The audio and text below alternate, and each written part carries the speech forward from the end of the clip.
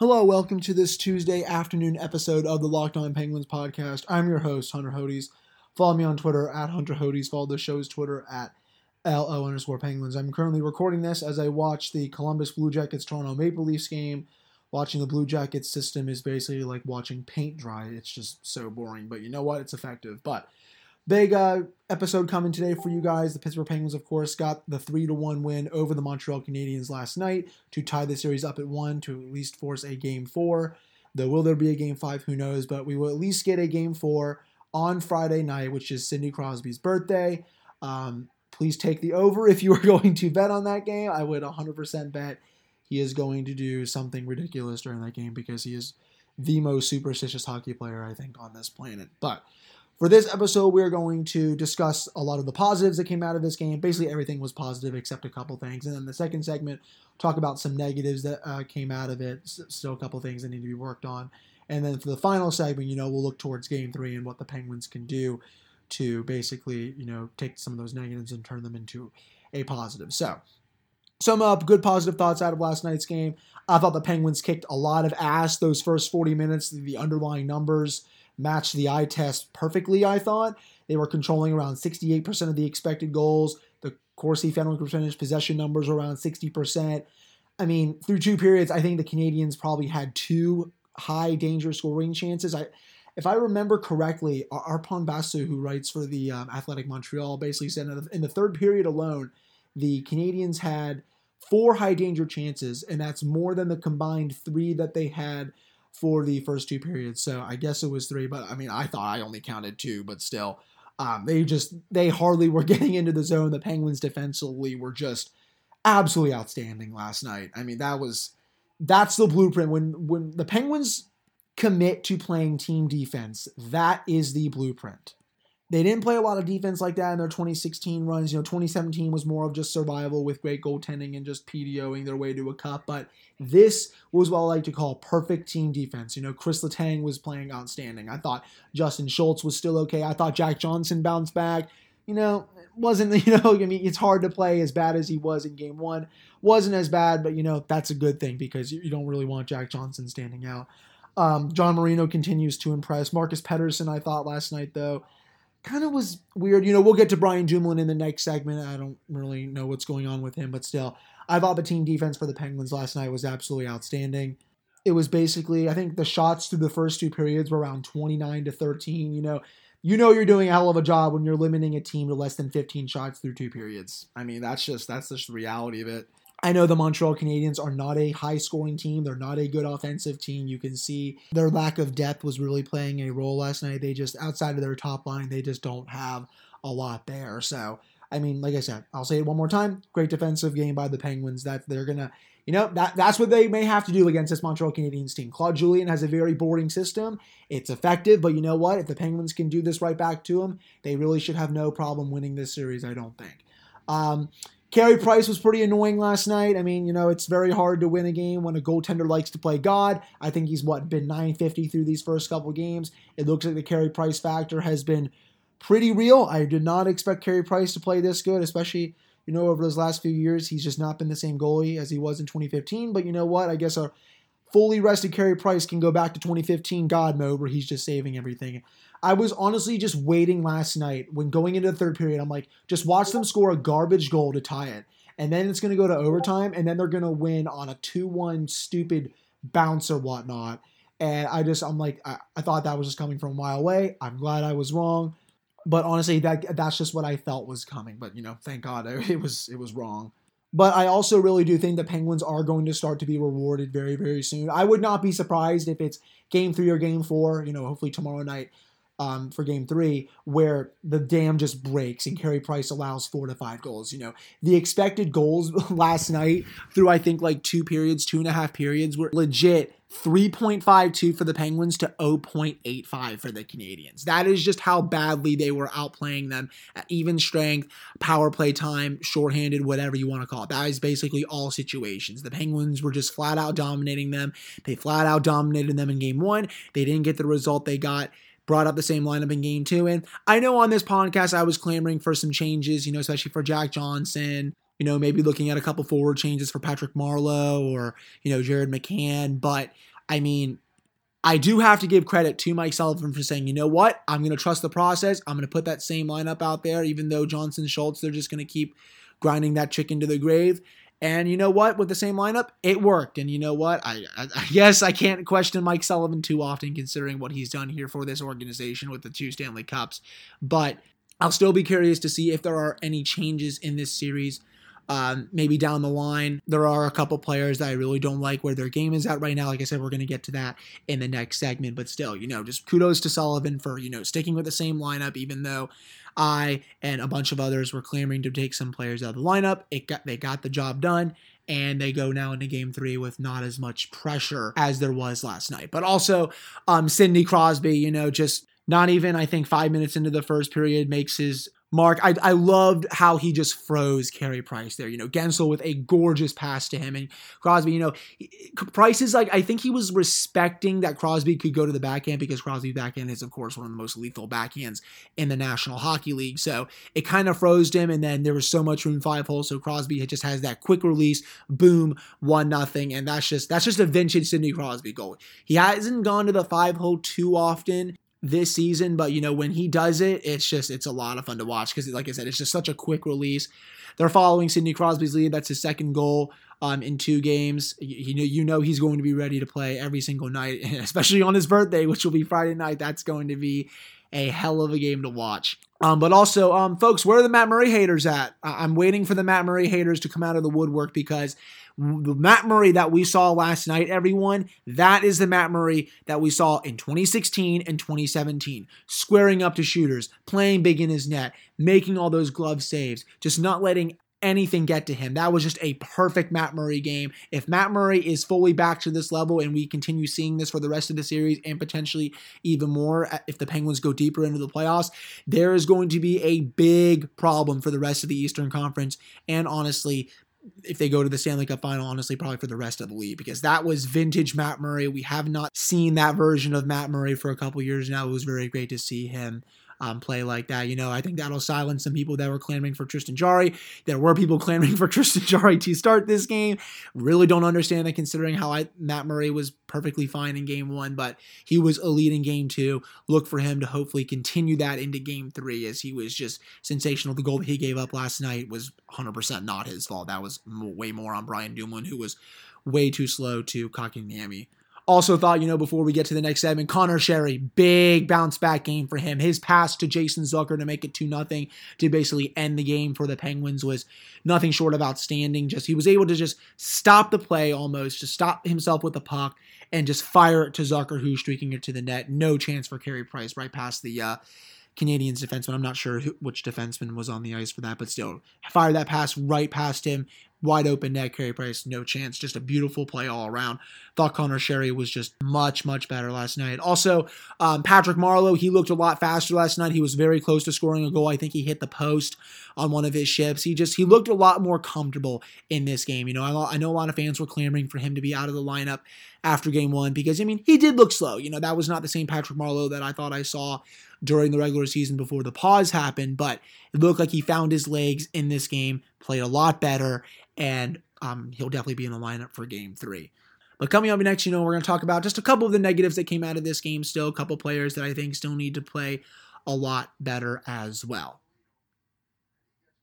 All right, so we're back on here on this episode of the Locked On Penguins podcast. So a couple of negatives to come out of last night. There's not really many of them, but still, we're just going to start with the elephant in the room. The power play is just, I can't even put into words. The first power play that they had last night was actually really, really good. They were getting a lot of chances, but you know what? Carey Price wanted to play God, just be insane. But I liked the puck movement and everything surrounding it. They were crashing the net, creating rebounds, creating traffic in front of Price. Putting Patrick Hornquist out there is one of the best things they can do against this kind of goaltender. It'll piss Carey Price off. He's there to clean up the garbage. One of the best net front presences in the league. Just continue to do that. But then after that power play, the next couple is just like, what is going on here? Every time the Penguins will get a power play, it takes them 70 seconds to get into the zone with a zone entry. And it's just stupid. I don't understand how a Penguin power play that has this much talent can take over a minute to get into the zone with their first zone entry. That's unacceptable. and it's just terrible to watch. I really don't know what the hell Mark Recchi's doing. His hot seat is only going to continue to get warmer and warmer and warmer until he fixes this unit, because this unit has been an absolute tire fire basically all season long. And like I said, it's just unacceptable. I want Sidney Crosby down low in the power play. That's where he works best. You can put Evgeny Malkin up on the point. That's where this unit usually works. You have Chris Letang also at the point. I think that's totally fine. And then you need, of course, someone in the slot, maybe Brian Rust, Jake Ensel, and then Patrick Hornquist at the net front. You have to have Patrick Hornquist in front of the net. I don't know why some people think that he doesn't do a good job there, or if that's like past his prime or whatever people want to say. But that's one of the biggest things for me. Just put Patrick Hornquist there, put Sidney Crosby down low, have Chris Letang basically running it at the point. You can have Gino at the other point, and then you can have Jake Gensel on one of the other half walls in the slot, wherever, and then you can make this work. But for God's sakes, they're passing up way too many good scoring opportunities. They're just passing the puck around like it's nothing. And it's just like, fire some pucks to the net, create some chances like they did on that first power play last night, but then it just goes to shit. We all know the biggest reason why they lost game 1 was because of the power play. They had another 5-on-3 situation last night, and what do you know? They barely even get any chances during it, and then the 5-on-4, they hardly even get into the zone. And it's just like, the zone entries just have to be so much better. I've already said it on this podcast. I've seen it said on Twitter too. You cannot take over a minute to get your first zone entry. Ditch the drop pass, whatever. Get some clean zone entries in, and then just set it up. It really is not that difficult. It should not be that difficult for a team that has 2 of the 10 best forwards in the world on this unit, and also a top 10 defenseman in the world as well. There's just no excuse for it. So hopefully the unit breaks through in the next game. I'm not going to really be expecting that they do, but you know what? We'll see. Also, Brian Dumoulin does not look himself right now. I really don't know if Dumoulin is dealing with an injury, but he's looked a step slow to a lot of pucks. The goal that Matt Murray allowed last night with around 2 minutes left, Kotkaniemi put it past him. Dumoulin was just very slow to covering that, and was just like, man, that's not what a healthy Brian Dumoulin does. I know a lot of players have been off for many months, but still, that's just not the same Brian Dumoulin that we're used to seeing. Chris Letang just needs that presence on his pairing, because Brian Dumoulin has bailed out Chris Letang a bunch in the past, and they just work so well together that a healthy Brian Dumoulin just makes that pairing one of the best top pairings in the league. So hopefully Brian Dumoulin will bounce back in Game 3 for the Penguins. I also thought Marcus Pettersson, not really his best game last night. I thought Marino was covering him for a lot of the ships that they were out there. It was passing the puck to Pettersson was almost just basically giving him a grenade. He was basically just firing the puck wherever. Led to a couple turnovers. Just not very a good game, I thought, for Pettersson. We'll see if he can bounce back in Game 3 as well. They're not going to break up that pairing, though, because it's a really good second pairing when both are playing their A game. To get to the forwards, we're not really going to touch on Jack Johnson, Justin Schultz. They were passable, adequate last night. Fine. That's really the words that I would use for that pairing, so we don't really need to go into that too much after I basically roasted them on the podcast on Monday. But for the forwards, the Penguins just need so much more out of Jared McCann. This is unacceptable at this point. He's just not playing very good at all. I really could see Mike Sullivan going and saying, you know what, I'm going to put Evan Rodriguez in over McCann because I liked what Rodriguez brought to camp. I think he's an underrated player, and McCann is just not getting it done right now. And he really hasn't. He's not been good at even strength.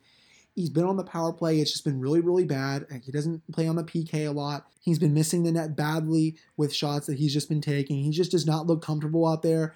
I know he has not played a lot with Patrick Marleau and Patrick Hornquist, but still, I've said it so many times. When the Penguins have won a Stanley Cup in the Sidney Crosby, Evgeny Malkin era, what has happened? Their third line center has gone off. Jared McCann has not even come close to doing that. Even if he was average and just putting up at least a little bit of numbers, it would be passable, but he's not even doing that right now. It's been a real struggle for him since January. This also, folks, could carry over into the offseason because he's a restricted free agent after this season. So whatever he's going to be asking, the Penguins are going to be like, hey, you played like absolute dog shit in the playoffs and basically for the regular season from January to March. You're really not worth what you think you are, and so we're just going to pay you this. So I'm going to be very curious to see what happens with that negotiation if Jared McCann just continues to struggle in this playoffs or is potentially a healthy scratch because of his struggles. So yeah, the Penguins just need so much more from Jared McCann. He has just not been good ever since January of this year. I don't really know what it is. I don't know if it's an injury. I don't know if he's just not fitting in. the Penguins got him to be the third line center, and he's been anything but that since January of this year, especially after the hot start that he did have. But one more play before we get to a commercial break. Evgeny Malkin. I never really like to harp on Evgeny Malkin because I know how much he's done for this franchise and how much he means to them and just everything. But, he has just not been really good to start this series. I know he's been firing a lot of pucks on net. I think Rob Rossi in his article that came out today said, I think in the last 2 games, he's had 15, 16 shots on net. That's really, really good. But still, I think Gino's been really hesitant with the puck also a lot of times. He's very hesitant to pass it. He's not shooting it when it looks like there's a couple empty nets.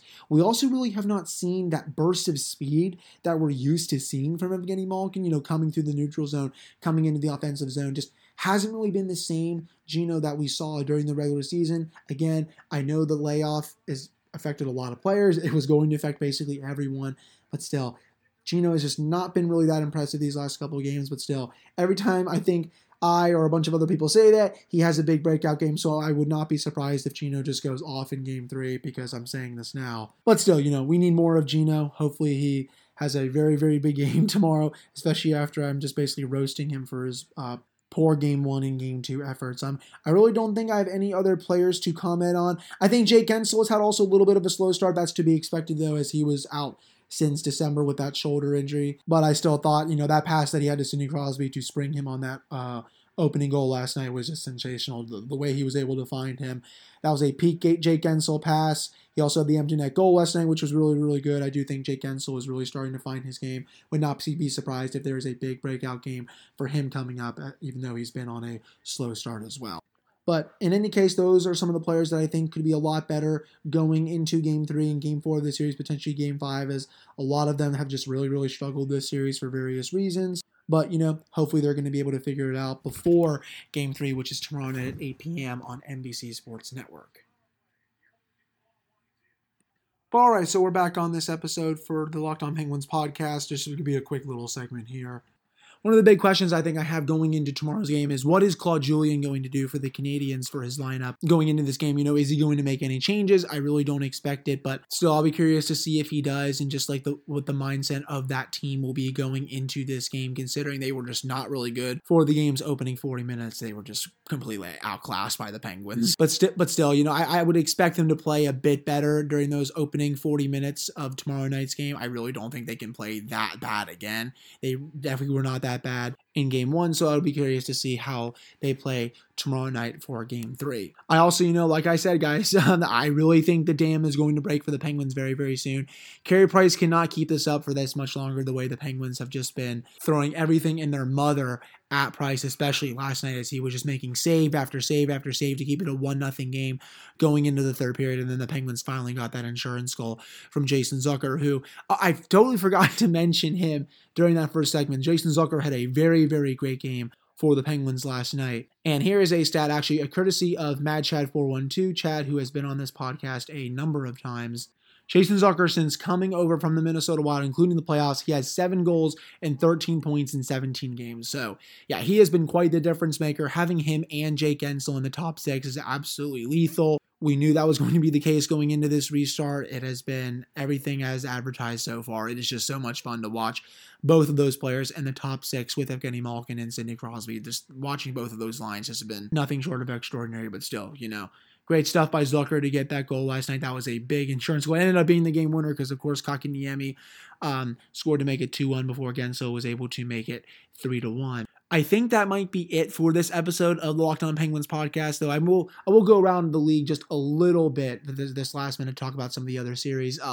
Watching this Columbus-Toronto game as I've been recording this is honestly nothing short of hilarious. The Blue Jackets just have the most boring style of play I think, of any of the qualifiers. Now, honestly, I think it's pretty close. It's honestly a toss-up between the Habs, the Blue Jackets, and the Islanders. It's just teams that trap, and, they don't have the talent to make up, to go up against some of these top teams. So you know what? They just trap, they play defensively, and you know what? It's effective, and it works, but god damn it, is it so boring. I've just been watching this game, and it is just so funny to see Matthews, Nylander, Marner, Tavares just throwing everything at Korpisalo, and he's just saving everything.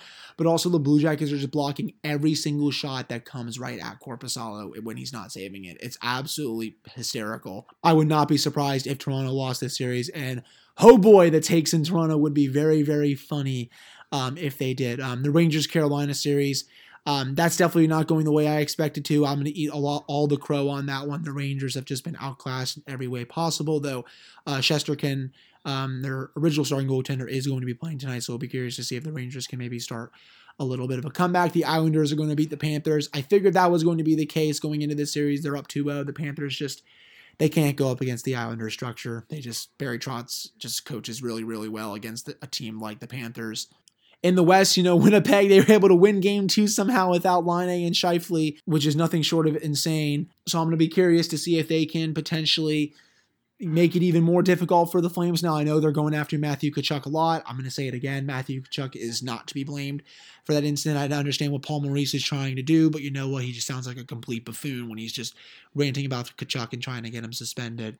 I guess I'll just end this episode with this. This Blackhawks-Oilers series is this trash that everyone has needed. Please inject it into my veins. There is no defense at all, and it is just two teams just scoring it well.